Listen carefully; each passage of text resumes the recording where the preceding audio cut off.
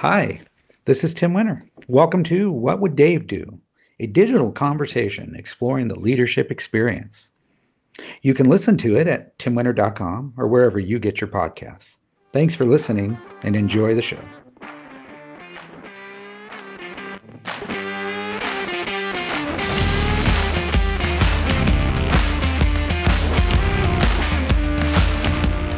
Welcome to What Would Dave Do? A podcast exploring the leadership experience.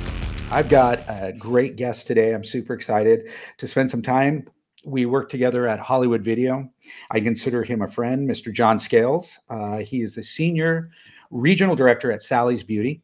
And I think he also wears the moniker of the best dressed man in retail.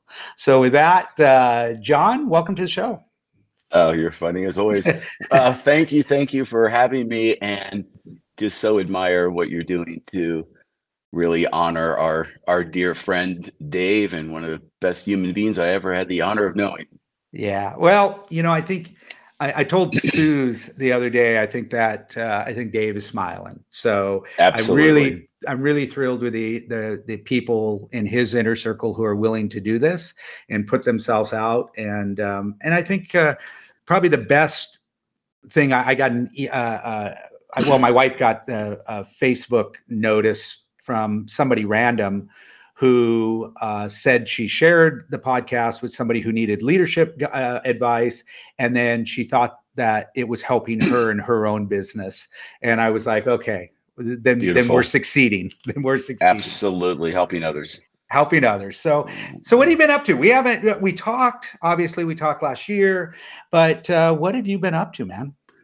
Well, my wife and I had a big life change experience the end of last summer, where after living in Southern California for 46 years near the beach, my wife and I relocated to Boise, Idaho, of all places.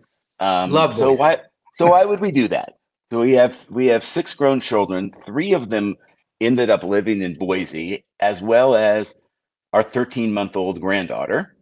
And we're interested in relocating to Boise. We fell in love with, the slower pace and the change of seasons, and the fact that houses were about a third of the price of Orange County certainly played Right. into it. But, I am so grateful to work for the company that I do, Sally Beauty, that I never thought I'd be able to do something like this in my role.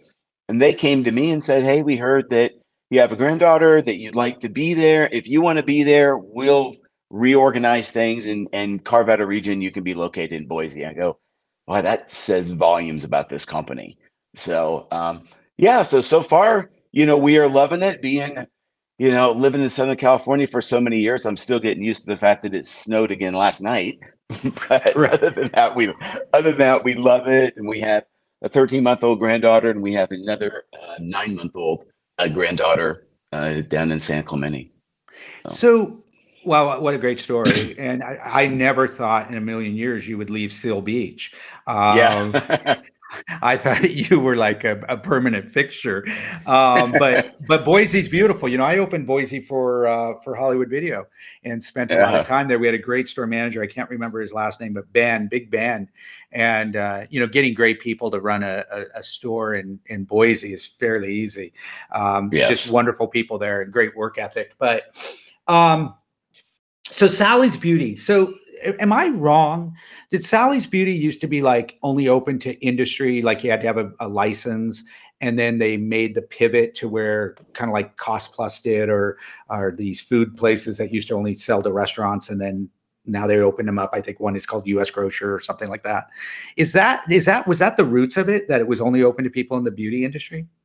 When the company began back in actually 1964 is how long they've been around, began in New Orleans in 64. It was targeted more toward the salon operators, but the Sally Beauty stores were always open to retail customers. And then another division evolved, which is currently in place, Cosmoprof.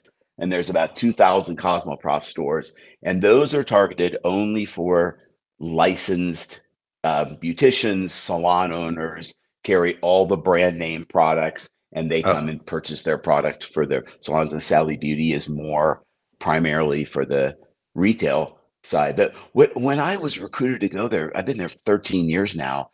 It's like when they reached out to me, it's like, you sure you got the right guy? I have no experience in beauty, right? Like, what is going on here? And I didn't know much about the company, not being a customer. And then lo and behold, I find out like we currently have 5,000 stores in 14 countries and 30,000 employees.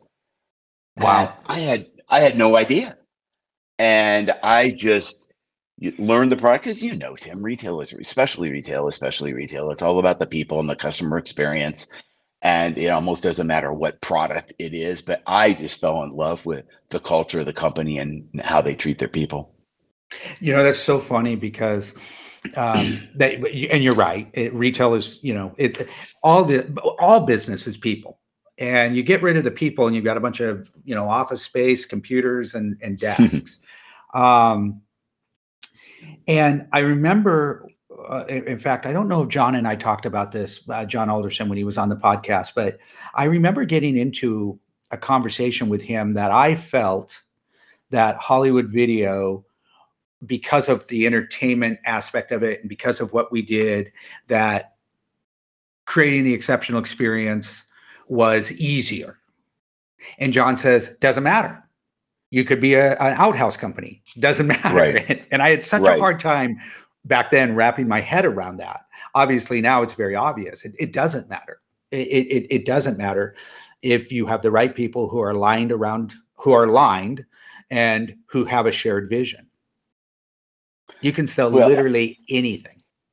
Absolutely. And in the industry I'm in now, yes, it helps when we hire people for our stores that have a passion for beauty product and some knowledge from beauty products. But as you know, 100% of the time, I'll hire someone who has energy and smiles and likes to talk with people, and we can teach them the rest, right? Yeah. Oh, hire for attitude, train for skill. Yeah. It doesn't matter. It doesn't really matter what, like John had said, it doesn't really matter what industry it is. Oh, I'll tell you, I don't know how many times, back in the day, watching people hire people. And I'm like, wow, you're really going to push that worm up the hill? Like, why not just get somebody who has a great attitude? Because you're not going to change people's attitude. Either you're friendly and if you're in retail, either you're friendly, you're outgoing, and you want to be of service. And exactly. I can teach you all the ins and outs. I can teach you the industry, but I can't teach you how to be friendly. That's right. And maybe I shouldn't admit this, but I've kind of become famous for this in going to visiting stores because everyone knows how passionate I am about the talent and people and caring for the people and who we hire to take care of our customers. And sometimes I'll go to a store and I'll be visiting the store, talking to the store manager, walking around the store, and I'll notice that we have we call them beauty advisors. We have a beauty advisor there that I'm really not engaging with customers, really not smiling. And, I'll do it in private, but I'll pull the manager aside and say, I got a question for you. You interviewed her, right? Well, of course. Okay. What exactly was the moment in the interview where you said to yourself, this is the perfect person for the store? Because I have not seen them smile in 40 minutes. Right? I've had that conversation so many times. Exactly. And it's like, you obviously do it in a respectful, non-constant, I do it with a smile on my face or a chuckle. But, of course, but, the light goes off. They get the point. It's like, I probably should have held out for somebody else. I always loved when I was traveling stores and the district manager would go into a store and the district manager would throw the store manager under the bus. Well, they hired him. And I'd always say, yeah, but you have to approve everybody who works in your stores. So they don't report to me. You do.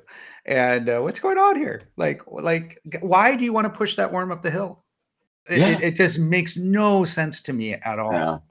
So I could go on for hours about this, but I have such a deep passion for who we hire, making sure our stores are always fully staffed. And sometimes we make it so much harder than it needs to be. I always tell the manager, okay, so who's in the shopping center here? Oh, Ross, Marshalls, there's about 800 people working within walking distance of your store. You need one 15-hour-a-week person. Right. Right. We don't need a big recruiting program. Like, go talk to the managers in these other stores, observe who's giving great customer service, and find somebody today. That used It's to not be, that hard. John, this is, well, you and I, we play off the same playbook, but I used to go into stores and they'd complain about hiring people. And I'd say, well, come on. How many people, like San Francisco, how many people live here? And you need 12? Right. You need 12. Your odds are really good. But you also have the laws of attraction. You have to create an environment that people want to work for. Right. One of our interviews, one of my people I recently interviewed on the podcast, Haley Hay, the way that we found her, or the way that her and our relationship began, was she worked in the building across the street, and she'd look over and go, "My God, what the hell do they do over there?" So one day on her lunch, she walked over and she went up the elevator and she goes, "I just want to know what you guys do." Well, we're a development company. We build custom software in the entertainment space and in technology. And she's like, "Oh my God." And that was one of the things when we built out that office space. I wanted the lobby to feel and look like I modeled it after the W Hotel. So you came up the elevator and there was an entry lobby as you got off the elevator, and I played rock music and I had the whole thing painted orange, and I had all the doors painted silver, and I had little pin lights in. So it was this really it felt like a disco really, or a nightclub. And people would get off the elevator. People would sometimes stop. It was a 12-story building, and they would stop to go, "What the heck is going on here?" And it was that law of attraction. It was creating something. And that's how we got Haley, is she looked over and said, "That's a place I want to be." And it's creating that in environments. And I can't tell you, I mean, if you walk into a retail store and it is dirty and it looks miserable and the people look miserable, nobody's going to want to work there. Exactly. And I always say, and it seems so simple, but to create a culture where people don't want to leave. It's too risky to leave. So if I go take this other job, what if I don't like it? And I love where I am right now. So why would I leave? Hold up the mirror. That's why people are leaving. As we all know, it's not, you have to pay fairly and you have to be equitable, but that's usually not the top reason people leave, right? But if you create that culture that is really role fulfilling, then people aren't going to want to leave. Number one reason people leave, even today, is a bad boss. Yep. Number one, people 100%. do not quit companies. People quit people. Absolutely. It's really unbelievable. I say this all the time. I sound like a broken record, but I wonder why. Do we really need another leadership book? Yes, we really need to keep this conversation going because there are so many people who just don't get it. And I believe coming out of the pandemic and where the world is today things have become so marginalized. And because it is hard to get people, I get that. I totally understand that. But if you're creating a heroic environment where people feel valued and appreciated, and they can do their best work, absolutely, they'll work. They'll come. You'll get right. It's not like, in any, you guys have 30,000 people, but when you break it down, the people that are responsible, you're responsible for smaller segments of that. And you can do it. It takes a lot of, people used to say, "Oh, Tim, you make it sound so easy." I go, it's not easy at all. I'm exhausted every day. When I come off of touring my stores, because I leave it all there, I'm fully engaged with, because I don't know when I'm going to get back to Lawton, Oklahoma. Probably never. Right. So when I'm there for that hour and a half, I better give it all. And I just think and that, at the retail store level, it's so interesting to see, because we'll see a store that no one ever leaves, and literally 3 miles, 4 miles down the road, a store that has a lot of turnover. Yep. So they're hiring from the same talent pool. So what is different? The leadership of the store and the culture that they're setting and the environment for job fulfillment that they're setting. So this store over here, nobody wants to leave because it's so enjoyable, and I may not like another job. And over here, it's like, "Oh yeah, Marshall's offering me another 20 cents an hour. So I was just looking for an excuse to leave." Yep. Well, it comes down to, here it is. You're either at one store, they're crushing rock, And at the other store, they're building a cathedral. There you go. You know, and you know, it's a great segue into, you know, you and I share. I don't know if you remember this, but this is a great story. You know, you and I share. We were regional manager of the year, zone regional manager of the year in 1996. Yeah. We shared the stage, my friend. Yeah. Now, I do. Now the backstory. The backstory. It's my competition was Brett, Joe, and Joe Cooker. Your competition was Dave Sacco, if you remember. That's a high bar. There's a high bar, buddy. Yeah. Regional manager of the year. And who do you think was the happiest person there for me? Oh, of course. Dave. Oh, yeah. Of course. Absolutely. Who else was in that zone back then? It was you and Dave. Wasn't it just you? Or there was somebody else, wasn't there? I don't recall. I was racking my brain trying to think about that. I just remember that you and I were up there on stage, and this is why I can say the moniker of the best dressed man. You know, I tell you what, I could have went out and spent $10,000 on a tuxedo, and I'd still look stupid. You wear a tuxedo like James Bond. Oh my goodness! No, you do, dude. Come on, that's now my your wife thing. Has got to listen to this, right, for a good laugh. That's your thing. You always knew. And fashion is just, I don't know, man. I didn't get that gene. I just missed it. And I remember admiring, like, you would wear these high-waisted pants, and I don't know how you got away with it, but you did. Everything just always, and I always, you know, now granted, you know, you're tall and lean and well proportioned, and I'm short and fat, so it does play into it. But I was my wife was asking me, John Scales. I said, yeah, John Scales was absolutely the best dressed man at Hollywood Video. It's funny. I've always kind of enjoyed the clothes, and it just prompted my thought when we moved into our new house in Boise. I remember walking in the house the first time. I go, looking at my wife, going, "Well, there doesn't seem to be a closet for you, but you know, I still like the house." So yeah, you were a fashion plate. You would come in. You know, you think about it. You know, Hollywood Video was industrial retail, right? They were dirty street stores. They were open from 10 in the morning till midnight. This isn't mall, man. This isn't mall retail. This isn't big box retail where you're closed at 6 o'clock. We were 7 days a week, 365 days a year, from 10 in the morning till midnight. And the field leadership, I mean, it was not unusual to be working until 11 o'clock on a Friday and Saturday night. Oh, absolutely not. Right? Because we wanted to be there. We wanted to lead by example. We wanted to be there when our customers are there.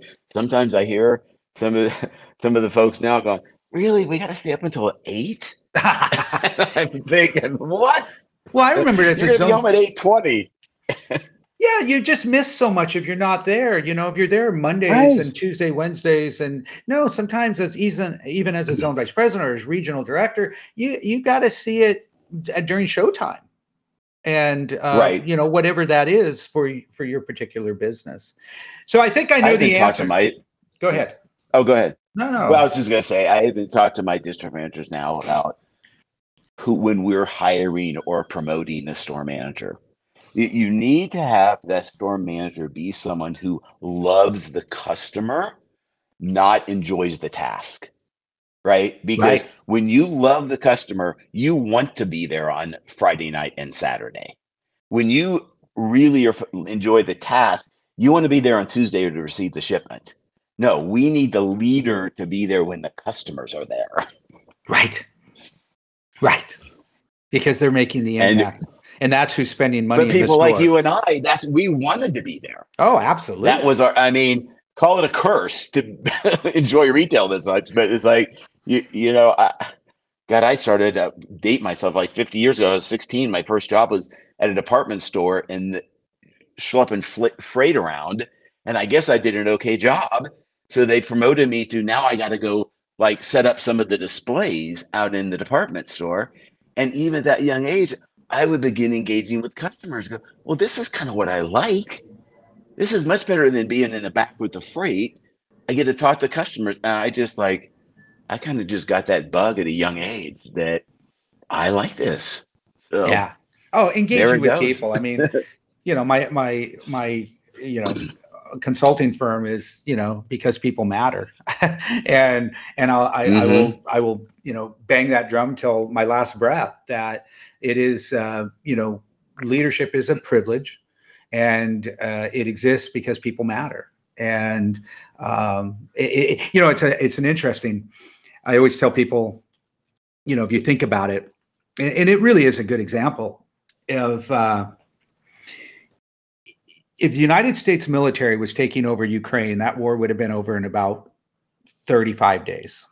And I'm not getting political here. I'm just saying the Russian army cannot function because it all has control at the top, and there's no control within, there's no trust, and there's no control within the field. The field managers, everything has to go up through central command. So they're not able to react. They're not able to be nimble. They have low morale. They don't know why they're doing what they're doing. Their vision and the purpose has not been clearly communicated. And you can see they are literally pushing the worm up the hill. Now they're bigger and they have more money and they have all that. So they, ultimately could win, might win, at the end of the day, or they'll settle for, whatever they settle for. But if you really look at it, it's that control. And when you, opposed to the American military that empowers at every level of the organization. Now, I'm not saying that the U.S. military is the best form of leadership, but they do have that within the organization where they can make decisions very, very quickly. And I think when what we're talking about is when you have an empowered group of people who have the ability to make decisions. I used to always empower my store managers. I'd say, look, you have complete control over this 4 walls to create wow experiences for your customers. So how do you go about doing that? And as long as you're falling forward, I don't care what you do. Like, as long as you're falling towards the guest and empowering them, because how am I going to run 300 video stores or be in every one of them? Right. I needed people. Well, and if I try to have the central command where everything goes through me, it just doesn't work. Well, and you're doing what's best for the customer, right? Yes. We all hate that experience. If we have to do a return or we have to do something, the manager's at lunch, we have to call the supervisor, corporate's closed, right? Yep. And I do the same thing. Is like, I'm trusting you with the keys to this store. For heaven's sakes, I'm going to trust you to make a decision whether we should give that customer a refund or not. And I'm always going to support you. And if your district manager thinks otherwise, then we will coach you in a positive, friendly manner for next time, but we will always support you doing the right thing by the customer. And it's the little things. It's not the big things. It's the little things. And if people are empowered, they'll do it. I had an experience buying a car, and it was time to get our plates. And the sales manager doing the paperwork said, "Hey, do you want just a standard plate, or do you want, because in Oregon we have 50 different plates?" And I really wanted the Pacific Wonderland plates. They're the old 1940s or 50 plates, the blue with the yellow trim. They're kind of iconic and they looked cool on the car. And the guy goes, "Yeah, they're really expensive if you want them." And I said, and my wife wanted wine country plates, and I wasn't going to have wine country plates on my car. So I said, "Just give me the standard plates." Decision made. I don't know why I was squabbling over a couple $100 for plates after buying the car, but I was. Yeah, really, it's funny. So I was at that point, right? So the plates show up in the mail, and they're the Pacific Wonderland plates. Wow. And the guys I called him, and he said, I knew you wanted those plates, Tim. So we took care of it. Enjoy your car. And that is stuck with you, and you share that. I'm looking to buy another car from him. Right. And it is such a little things. I just came back last night from visiting stores in Washington. And for 40 years, I've done the same thing when I pull into a parking lot with my district manager, and they always know what the drill is. And we park, we sit there, And then they know what they're going to tell me is, here's who's working today. And Maria is the assistant manager, and she just came back from maternity leave, and she had a boy, and this is his name, and da da da da da da da. Right? Yep. Because it's those little things. So I can go into this. Just happened the other day. So I can go into the store. They're a little nervous. The boss is coming. Blah blah. Right? And introduce myself to Maria, and she's expecting me to, we should do this, and we don't go there. Like, so I heard you had a little boy 6 months ago. Do you have any photos? She proceeds to sprint to the back room to get her phone, right? Is what mom doesn't want to show pictures, right? Yeah. So you set the tone of this visit that it's not going to be a gotcha visit. We care, and it is sincere. But like you said, I can't remember 300 stores and everybody who's doing what. So I rely on my district managers to kind of coach me on, what can we do that's going to be feel good moments for them. And you know what? As you know, it breaks down barriers. And all of a sudden they're telling you all the things you want to know. Yep. Because you're somebody I can talk to. I used to go in and look at the bathrooms. Every time I go to a store, I'd say, can I get the bathroom key? Pat McEwen one time thought I had a bladder problem. And I said, no, I did. He goes, then I figured it out. 100%. You just want to see if it's a clean bathroom, because if it's a clean bathroom, then the rest of the store is probably running pretty well. Yeah, it's so true. I have this thing in our stores. When you walk in, we have an 8-foot section of lashes, and they're the most difficult thing to keep organized in the store. So that's my kind of pet peeve. If I go in a store and walk in the door and that 8 feet is pristine, it's like, I don't even need to see the rest of the store. Right. Yeah. Because if you can keep that, if you can keep that well, then you are focused on your brand standards and keeping your store properly merchandised. Yeah. Yeah. And you know what? Here's the thing though, John, is that you care to ask the question. It doesn't matter that you're using Cliff Notes. What matters is that you care to ask the question. There are so many people who are in multi-level leadership or who are in leadership who don't even care to ask the question of what's going on in the store. They go in, they use their might, they are looking for the gotcha, they want to tell you everything that's wrong, they want to inflate themselves, and then they want to leave. And it leaves everybody demoralized, and it leaves. It doesn't matter that you're using Cliff Notes. What matters is you're curious, and you're asking the question. And I know you're a very sincere person. You want to know what's happening within that store. Absolutely. Sincerely and genuinely, because and that comes across, right? And people can tell by the way you listen. Are you really listening to them, or are you thinking about what you're going to say? Are you thinking about your next call? And it is those little things. Like, I never answer my phone when I'm walking a store with a manager. They might hear it ring in my pocket, right? But that's a strong message that they are more important than anyone who's calling me. I used to leave it in my car, and Larry Painter one time, bless his soul, Larry Painter asked me one time, he goes, I noticed you don't carry your phone. What happens if Mark calls you? I said, I'll call him back. I only have a finite amount of time in this store, and I'm not. What happens if I answer my phone? Right. What does that tell the team? I have sat in. I can't think the number of times I've sat in parking lots and got on like a WebEx call because we showed up at the store and it's like, we got a WebEx call in 10 minutes. We don't want to walk in there and then walk in the back room. Right.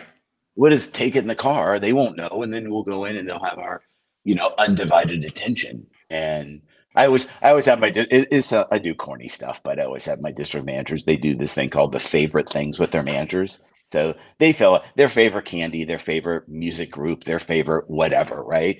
But then if you utilize that, those little things.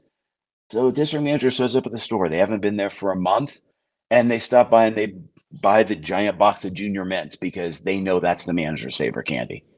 Yep. How are they going to, and all of these things, I mean, I'm selfish I'm trying to create retention. I'm trying to create an environment that, like you said, when you leave the store, if it's a got you visit, what do you think that next customer experience is like? Right. Yeah. And you work, it's crazy because you work so hard to get that one customer in the store, every customer. Yeah. And then it baffles my mind It literally bad. But again, there are many people want to push the worm up the hill, and I just think if you understand people and the way, and it goes right back to Maslow's hierarchy of needs, and it goes back to Gallup for 50 years. They've been doing it. What do people want? They want to feel valued and appreciated at work. They want to have the tools to do their job, and they want a best friend. That's what people Right. want. Money is number 12 in the top 10.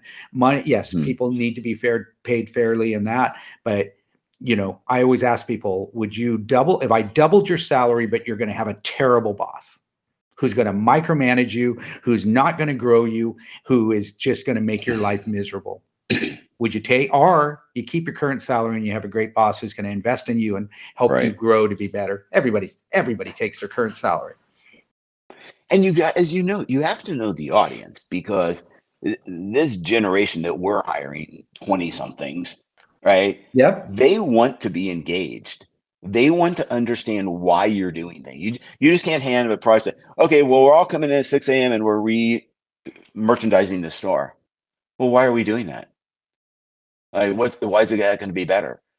Like, if you get them involved early on in why we're doing something, so they have some ownership of it, that's what this audience and generation wants. But you talk about talent, say it's so much easier to be a great coach when you have Michael Jordan and LeBron James on your team.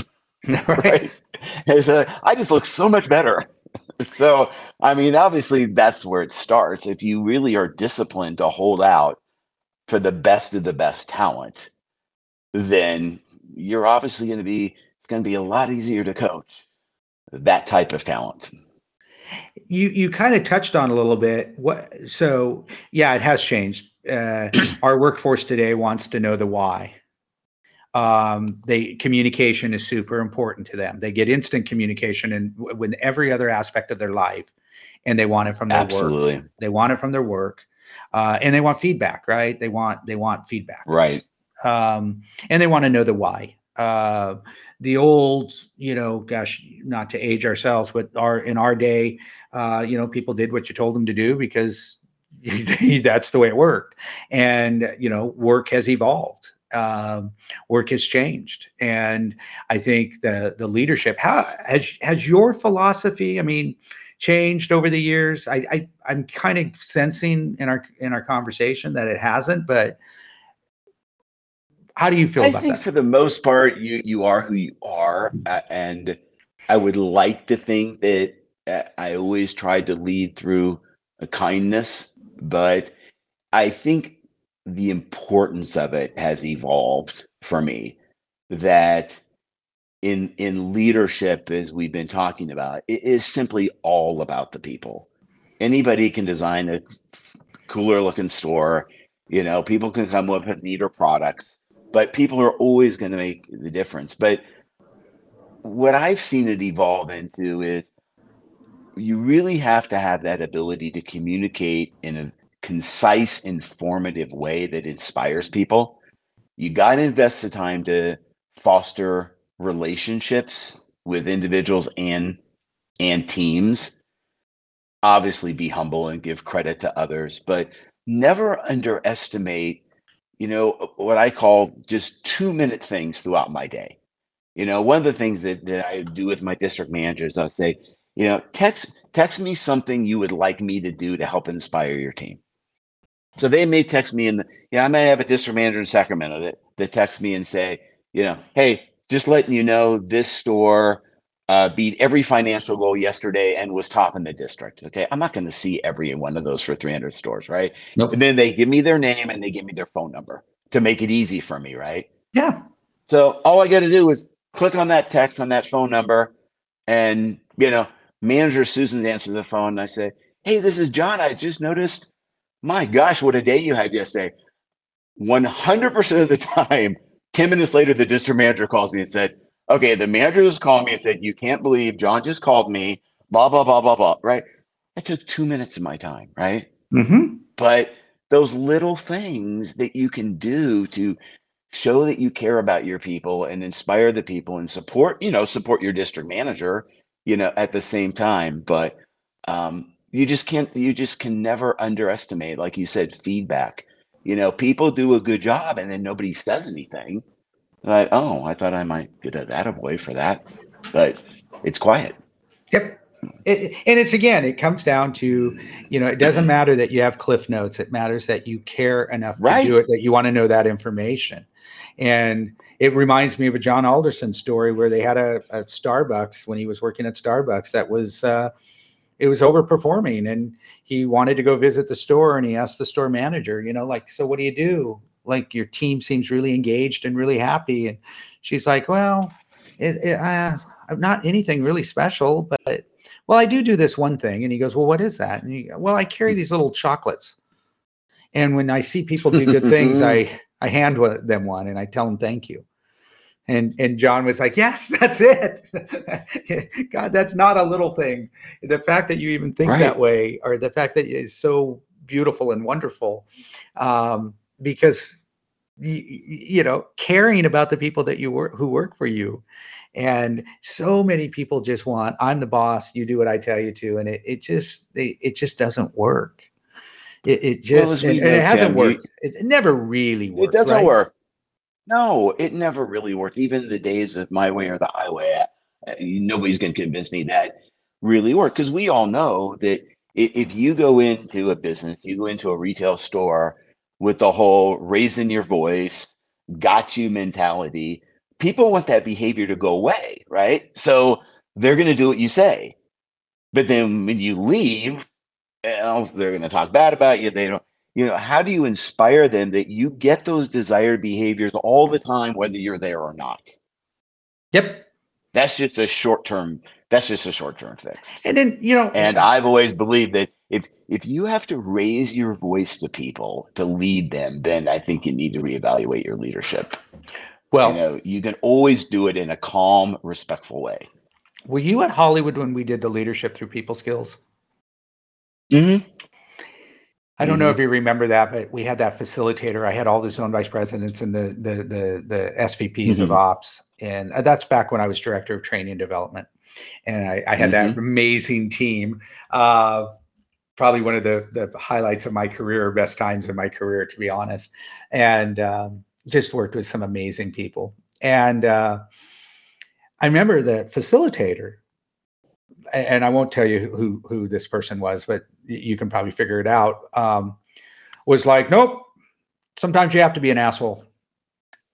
And the guy was so fascinated by it and said, well, when do you have to be an asshole? Yeah, what does that situation exactly look like? Yeah. Well, people aren't listening. People aren't going to do what you got to tell them what they got to do. He does this whole thing. And it was so funny because the person who was the facilitator was a slight, very brilliant facilitator who had, who was very unkempt and had baggy pants on, and his shirt didn't quite fit right, and he had tennis shoes on, but he was brilliant and he knew this information. And the other person was very well put together and very, very tall. And it was just the funniest interaction, and made him really think, I think, which was interesting. But when do you ever have to be an asshole? And just went into it like, okay, so they steal from you and they close your store and they leave. Is that a time to be an asshole? Well, no. His argument was, you never have to be. If you really believe in leadership through people skill, if you really believe in and understand and take the time to understand and care about people, as a leader, you never need to be an asshole. Right. And even if the people do that to you, even if they do steal from you or don't show up to work, maybe have the humility to hold up the mirror and go, what am I doing wrong? Amen. That the culture is such that this is how people are I had a boss once many years ago that said, well, John, I'm just gonna have to tell you, I just don't believe you're ever probably going to be the president of a company. Oh, really? Okay. Well, why do you think that? You're just not mean enough. You're just not willing. You're just not willing to be mean enough, and people are going to take advantage of you. I go, well, if that's true, then I'll just cross that off my list because that's just I just can't do that. That's just not, and hey, I would be lying if I didn't say someone has never taken advantage of that. But for the most time, I truly believe that if you lead through kindness and empathy, that people will respect that. And you need to develop a team that wants to do things, not feeling like they need to do things. Oh, I 100%. I have been taken advantage of. I know my kindness and my approach. I know that some people, I mean, yeah, I don't know if you remember this, but they used to call my zone the aromatherapy zone. That's yeah, great. yeah. All you have to do is go in, and as long as you have a pride board up and some recognition, You have a diffuser in the back room. yeah, and your back. Oh yeah, Tim doesn't look at anything. He just cares about No, I look at everything. I my attention to Right. detail. I just look, and people will, but I will tell you over the test of time, the consistency that I've gotten by taking a empathetic, kind approach to truly loving people and wanting their best success has paid off tenfold to Absolutely. being an asshole.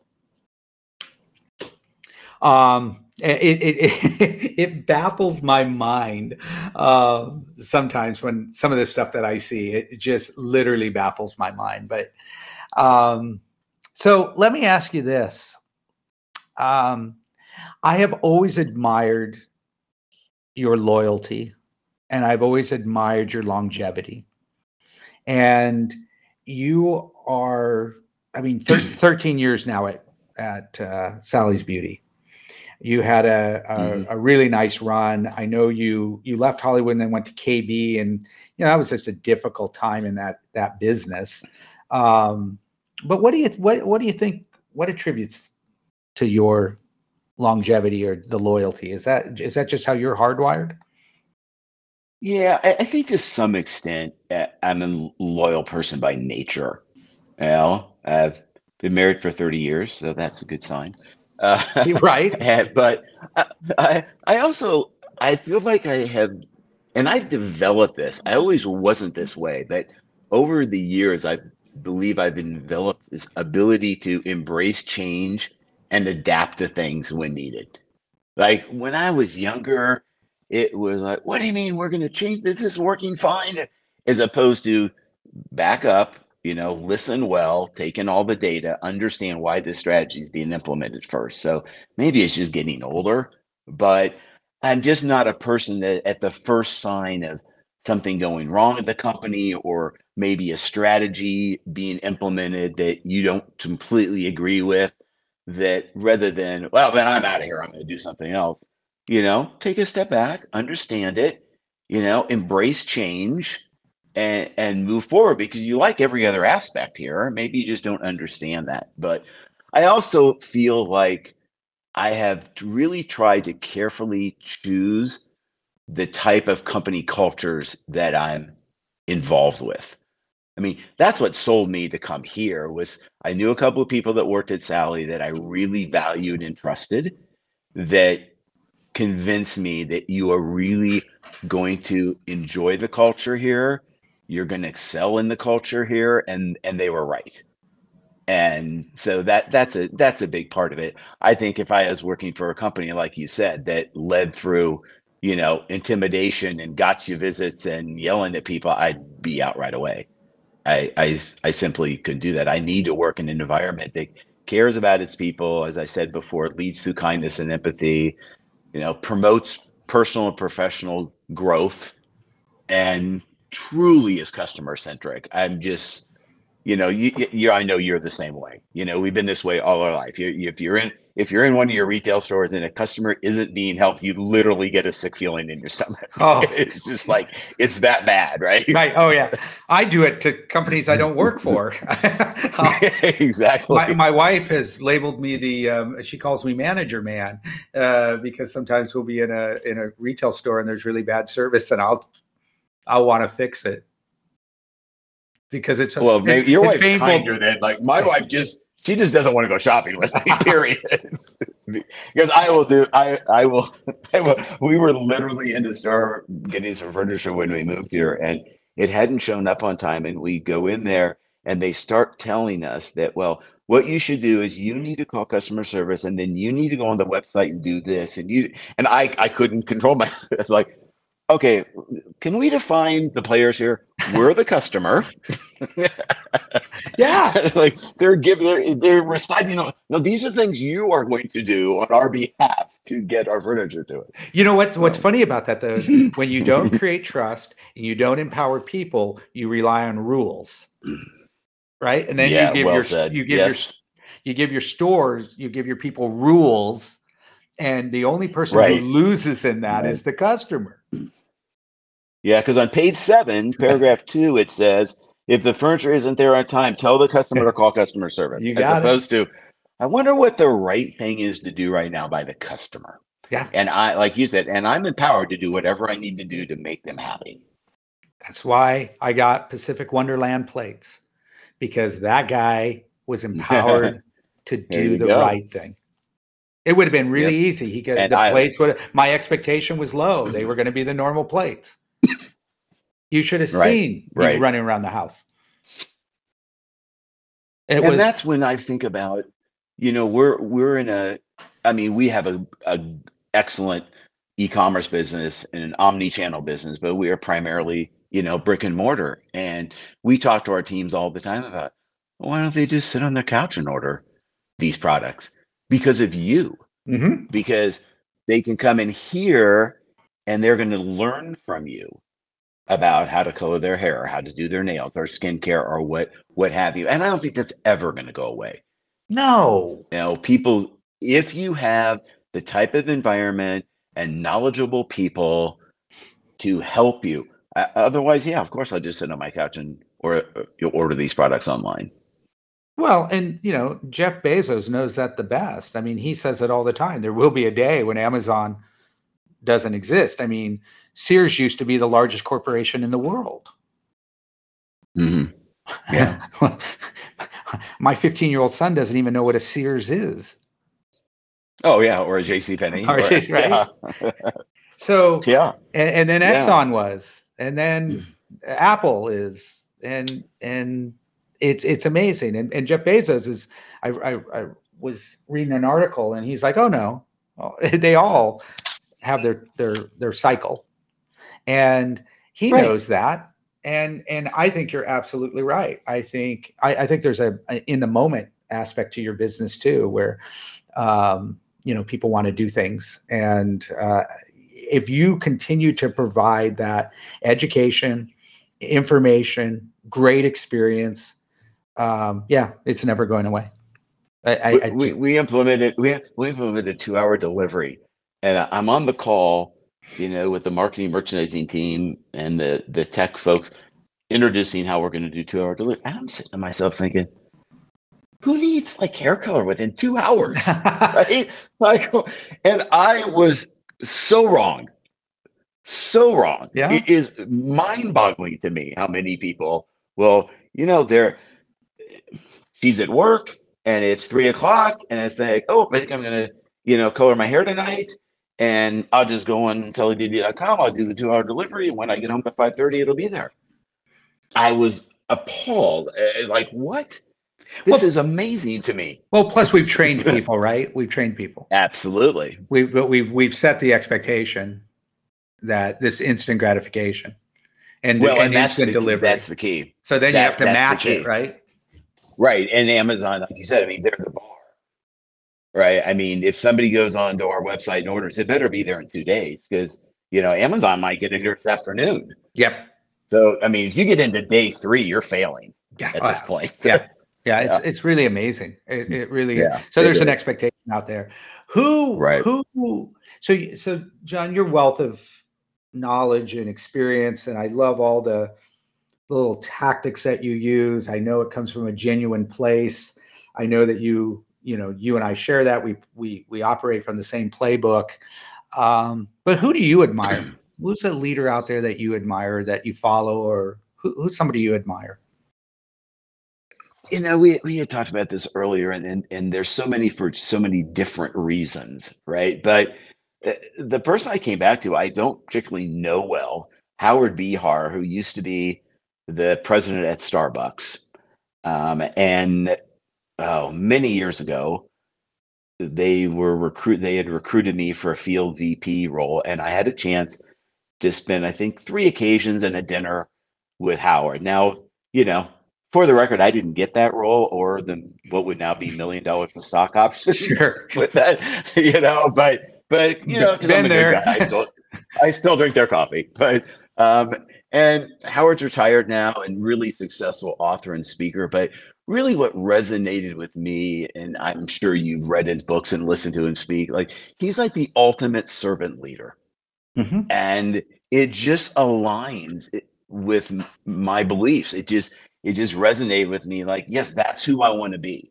Like, I believe deep down in my soul that I work for my people. When I go to that store, I'm not there to get guy. I'm there to learn from you. How can we provide for the customer better? How can we give you better product? How can we make your job simpler so you can spend more time with your team? Like, I'm working for you here. And he is just to me like the ultimate servant leader, and love to listen to him, love to read his books. And he was really nice to, just to get to know just a little bit. God, but this is going further back than I care to share.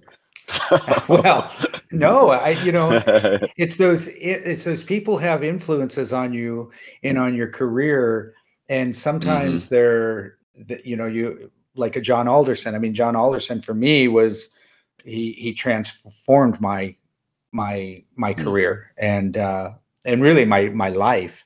I owe him a lot. But I also, when I was at School of Rock and I worked with Matt Ross.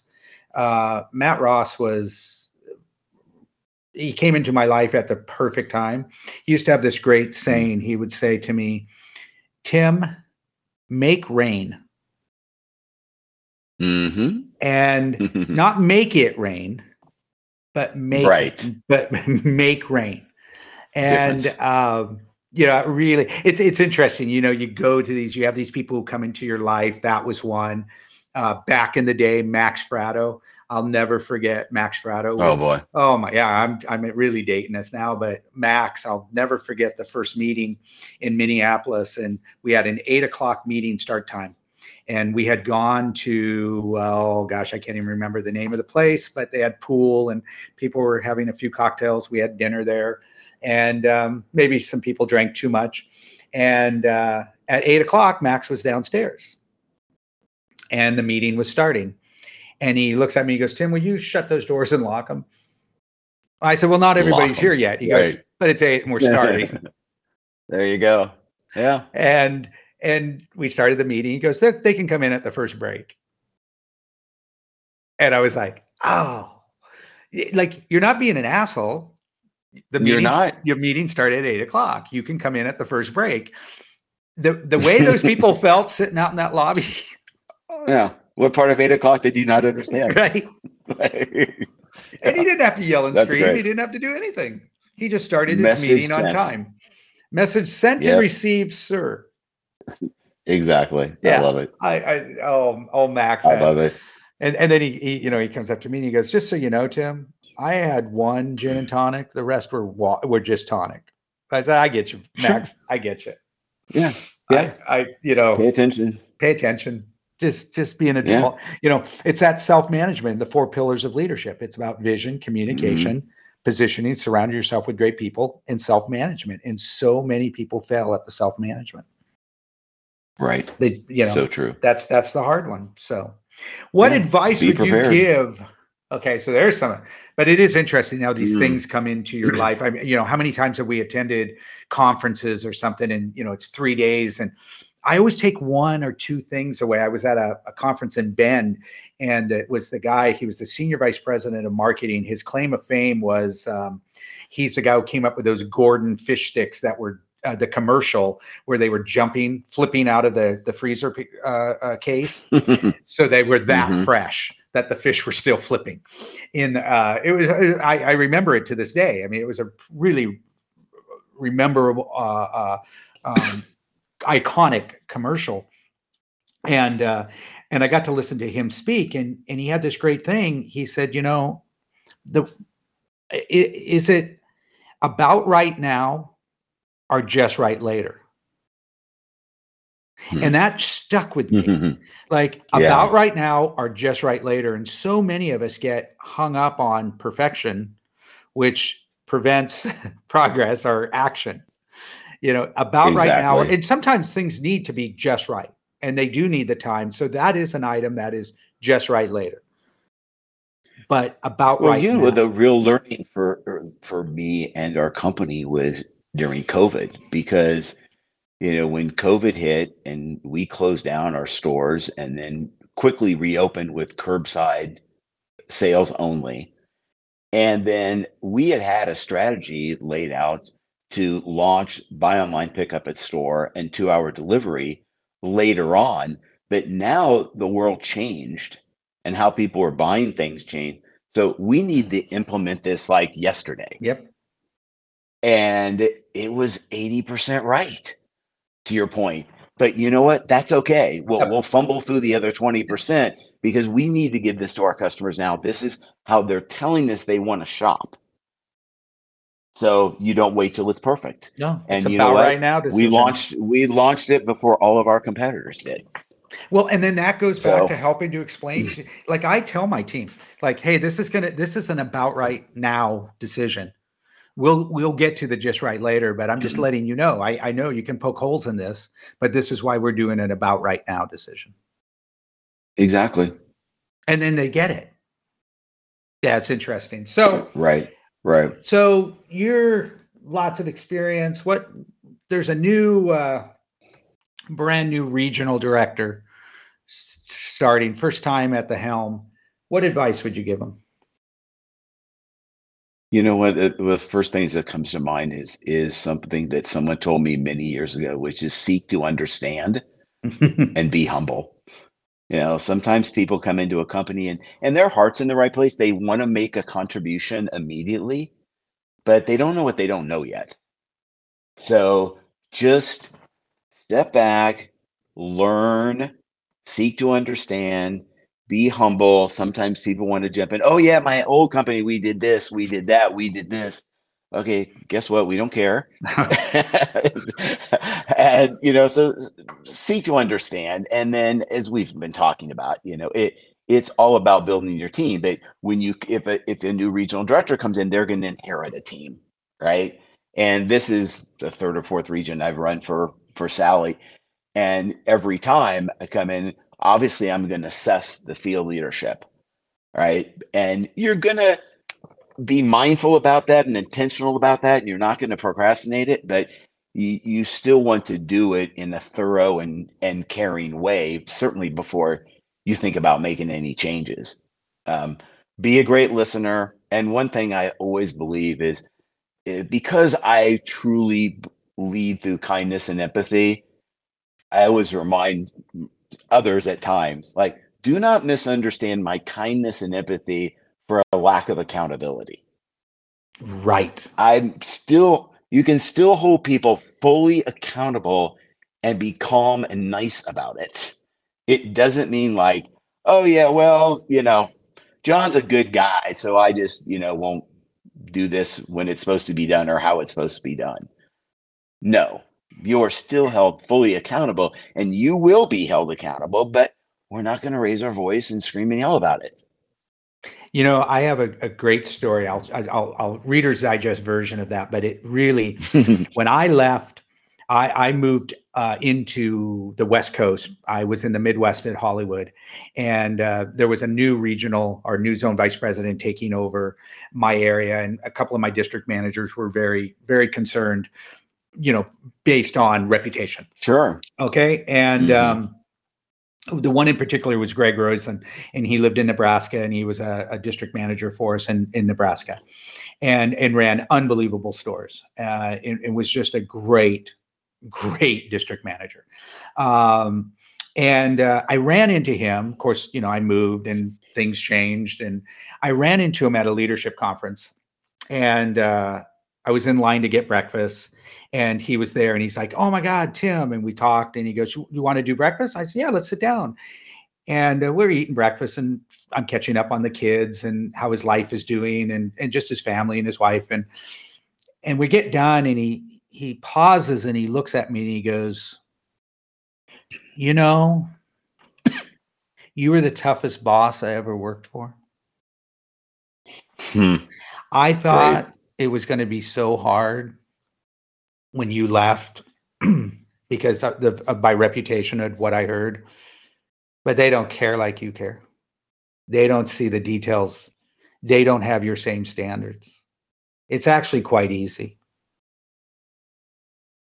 And I was like, but you kept the standards because you wanted to. There's nobody making me do this. This is my work ethic. This is what I stand for. This is the kind of, I want to create a heroic environment. In order to create a heroic environment, it takes a tremendous amount of work. And he's like, "Oh, no. I'm just telling you, Tim." And it's exactly what you just said. People, "Oh, Tim, the funny guy, the nice guy, he's so fun, he's so nice," but he has extremely high standards. And you are completely accountable. When I tell you you have the 4 walls and you can do whatever you want to create wow experiences, that's a tremendous amount of accountability. Right. Absolutely. It's I know it's always perceived as, well, John was perceived as weak at Hollywood. And John was the strongest leader that company ever had. John Alderson. And the most thoughtful, and did more to move the culture into a direction to become to really create what we wanted to create from the very beginning. And I can say that because I was there when we, from 7 stores to over 3,000 and 2 brands, and raising capital, going public, and then selling, and then staying on with the new organization. So my history is pretty, in depth, and I know all the players. I always tell people I know where all the closet doors are and where all the bodies are buried. And I can tell you that. I know that for a fact. There were lots of great leaders. Do not take this the wrong way. There were lots of great people. Mark Wattles had an amazing vision. He's an incredible entrepreneur. But the person who really moved that needle to creating exceptional, which was in our mission, to create exceptional experiences for our internal and external customers, was John Alderson. And he was a hard man to work for because his standards were very high. Yeah, it's so interesting what you said, because I've experienced the same thing, that from an outside perspective, there's sometimes a perception that this person is nice, or this person has a good sense of humor, or they're enjoyable to be around, so they must let people get away with stuff. I feel exactly the same way you described. If you talk to people that have worked with me over the last 20 years, I think the one commonality would be, yeah, he had really high standards. Yep. So that's the interesting piece. But we always try to have that standard, like, continue to stretch them, but not make it impossible that they can never achieve it, right? Yep. But still, good people want to be stretched, right? Yeah, absolutely. And if you give them the autonomy and you give them the guidance, the leadership, not direction, leadership. What's that old saying? You want something done, give it to a busy person. Right. Right. I mean, it's so true. Yeah. Sometimes I'll tell my district managers, it's like, well, why are you overwhelmed? Well, why is there so much? Why don't you let your store managers be store managers? Right? Well, why are you writing their schedule, or why are you doing this, or what? They need to do their job so you can do your job. I remember. So you'd be surprised if you let them do it, that they would like to do their job. Yep. Well, again, it's empowering people. It's creating leaders at all levels of whatever your organization is. You're creating leaders. If you're a store manager, you have 12 associates, you're creating leaders throughout your entire organization. So when you're not there, good decisions are being made. When you're a district manager, you might have 125 associates and 12 store managers, or 15, whatever the number is. And you've got to create leaders within within your entire, and then you and above you. And it's creating leaders throughout the organization. It doesn't end with you or end with the district manager. No, if they're doing it right, they're creating leaders throughout their organization. Right. Absolutely. Well, we're coming up.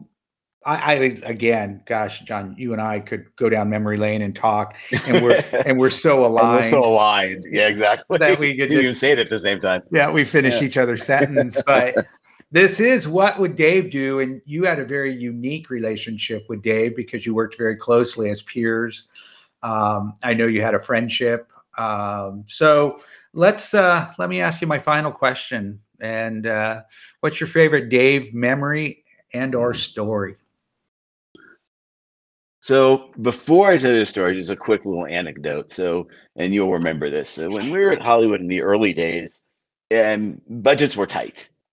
And I remember being a little surprised. So I told at a regional level that, yeah, you're going to come to Wilsonville for a meeting. You guys need to share rooms. I'm going to share hotel rooms. Okay. So I remember sharing rooms with Dave. And oh my goodness, we'd be talking about business into the wee hours. We'd be talking about family. We'd have each other practically in tears laughing. And I recall when we evolved, it was like, no, that's okay. I just soon share with Dave. That's fine. Right. That would be more fun, But the thing that really comes to mind, the kind of person that he was, is, we've all gone through this. When I went to KB Toys, I was there for a few years, stayed through going through their bankruptcy. What an experience from a people standpoint. And then I find myself with, 5 kids at home and I don't have a job. And when companies go bankrupt, they're not giving big severance packages, right? Right.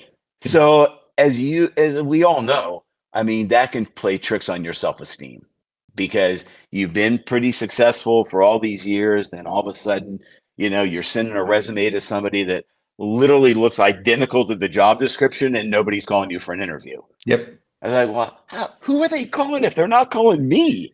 And it can play tricks. And I remember, there'd be days that I would reach out to Dave and, I don't know that I ever bothered to say, do you have a few minutes or is this a good time? And I'm sure there were times where he was up to his eyeballs and stuff going on.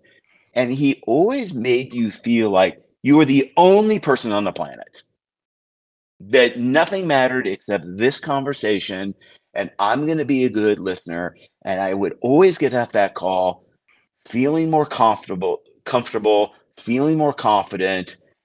And it was so meaningful to me. And I hope I did a good enough job in sharing how instrumental he was really in my mental health and my confidence, because you could always count on Dave. Oh, yeah. And I mean, almost hard to get through that. Yeah. Yeah. He made the art of listening. He could teach a class on the art of listening. He was, I know towards, in the last couple months, him and I were on the phone quite a bit, and somehow it always would become about my problems, even though we were talking. He just had this unique ability to be able to absorb and really look at it from a perspective that was hopeful, I think. Right. And he had that positivity and just that, he was so calm and so delightful in those moments. And I get it. I mean, Mark Brands and I, at the same time, they were like, no, you guys don't have to share rooms anymore. Well, we're kind of used to it. Yeah, exactly. Yeah. Okay, this isn't going to be fun. We had the routine down, and that was great. You were very fortunate to have Dave as a roommate. And a lot of it was business. It's like, we would be going for a meeting, and maybe we'd be doing a presentation and we'd share and we'd learn from each other. But yeah, usually I just recall a lot of laughter and a lot of fun. And obviously we had family so in common that was our priority, and that's what we cared about the most. It's so funny is everybody always thought I was the funny one, but Dave wrote so much of my material. Oh my God. He was the funny one. Yeah. You're right. And I so love that kind of sense of humor because I have to admit, I tend to be more center of attention guy humor, Uh-huh. you know? Not that I don't go into an environment with, like, premeditated, I'm going to be the center of attention, but over the years, I've tried to become more conscious. Like, you don't have to be the first to respond. You don't always have to crack a joke. This type. But it's funny. I don't know if this happens to you. Like, if I try too hard, people will literally call me after a conference call. Is everything okay? You're okay? You feeling okay? I go, yeah, I'm good. Why? He goes, I don't know, you're a little quiet. I didn't hear any jokes.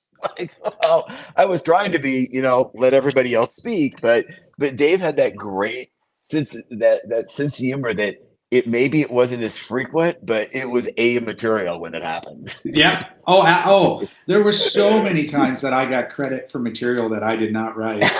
That's and, great. and people would just and Dave would sit there quietly and he'd giggle under his breath, and then I would say it out loud, and yeah, that many memories. Well, John, you are a wealth of information. I think the listeners are really going to enjoy it. I think I can't tell you how much I appreciate you being on the show today, and just sharing your experience. It's been delightful. I've really enjoyed the time. Well, I appreciate the opportunity, Tim, and it was a great reminder of how aligned we are Yeah. in our styles. I knew that, but and again, I'm so grateful of how you're honoring our dear friend, and I know that he probably had a few chuckles over the last 90 minutes listening in. Well, I sure hope so. And Yeah. I do feel like I'm collaborating with Dave on this project. Absolutely. That I'm not doing it alone. I really do feel it's kind of cathartic. I get to kind of work with Dave again. And that's really how it feels. Because every time I do something, I ask, like, I'll give here. If you look at the very first artwork for this, it said, "What would Dave do with host Tim Winter?" And I looked at that and I thought, that just doesn't feel right. This is not about me. Yes, I'm the host, but I'm the host because somebody has to be the host. But it just didn't feel right. So I had their artwork redone. And now it just is what would Dave do? And it's those steps of going through this process and of doing this. And I just felt that was a little too self-serving, and that wasn't the intent of this podcast. The intent of this podcast was to really honor Dave and to keep the conversation about this kind of leadership in the forefront. Yeah, which he so much would have admired and appreciated. I sure hope so. So absolutely. Well, John, thank you very much again. Don't be a stranger, and I look forward to our next conversation. And I so appreciate you being on the show. Well, thanks for having me. I enjoyed every minute of it. All right, buddy. I'll talk to you soon. All right, Tim. Take care. Bye. Bye-bye.